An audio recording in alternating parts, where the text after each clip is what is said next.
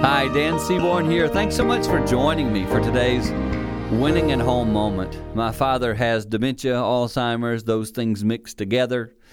And this dad, who I've known for many years, is losing his capacities, his ability to remember things, and I watch it decline every day. And yesterday I was with him, and he was repeating the same phrases. When I would answer a question, he would ask the same question moments later. And I started thinking, he can't help this.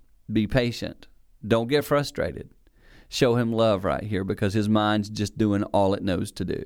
If you're in that spot today, be encouraged and know that it's difficult. It is for me too. Leaving him, being around him, is very painful because I hurt for him. And yet I know it's where he's at. And having patience with him and loving and coming along beside him is the best thing I can do for my dad. And I believe that will help me win at home. Go practice that if you're in that spot like me.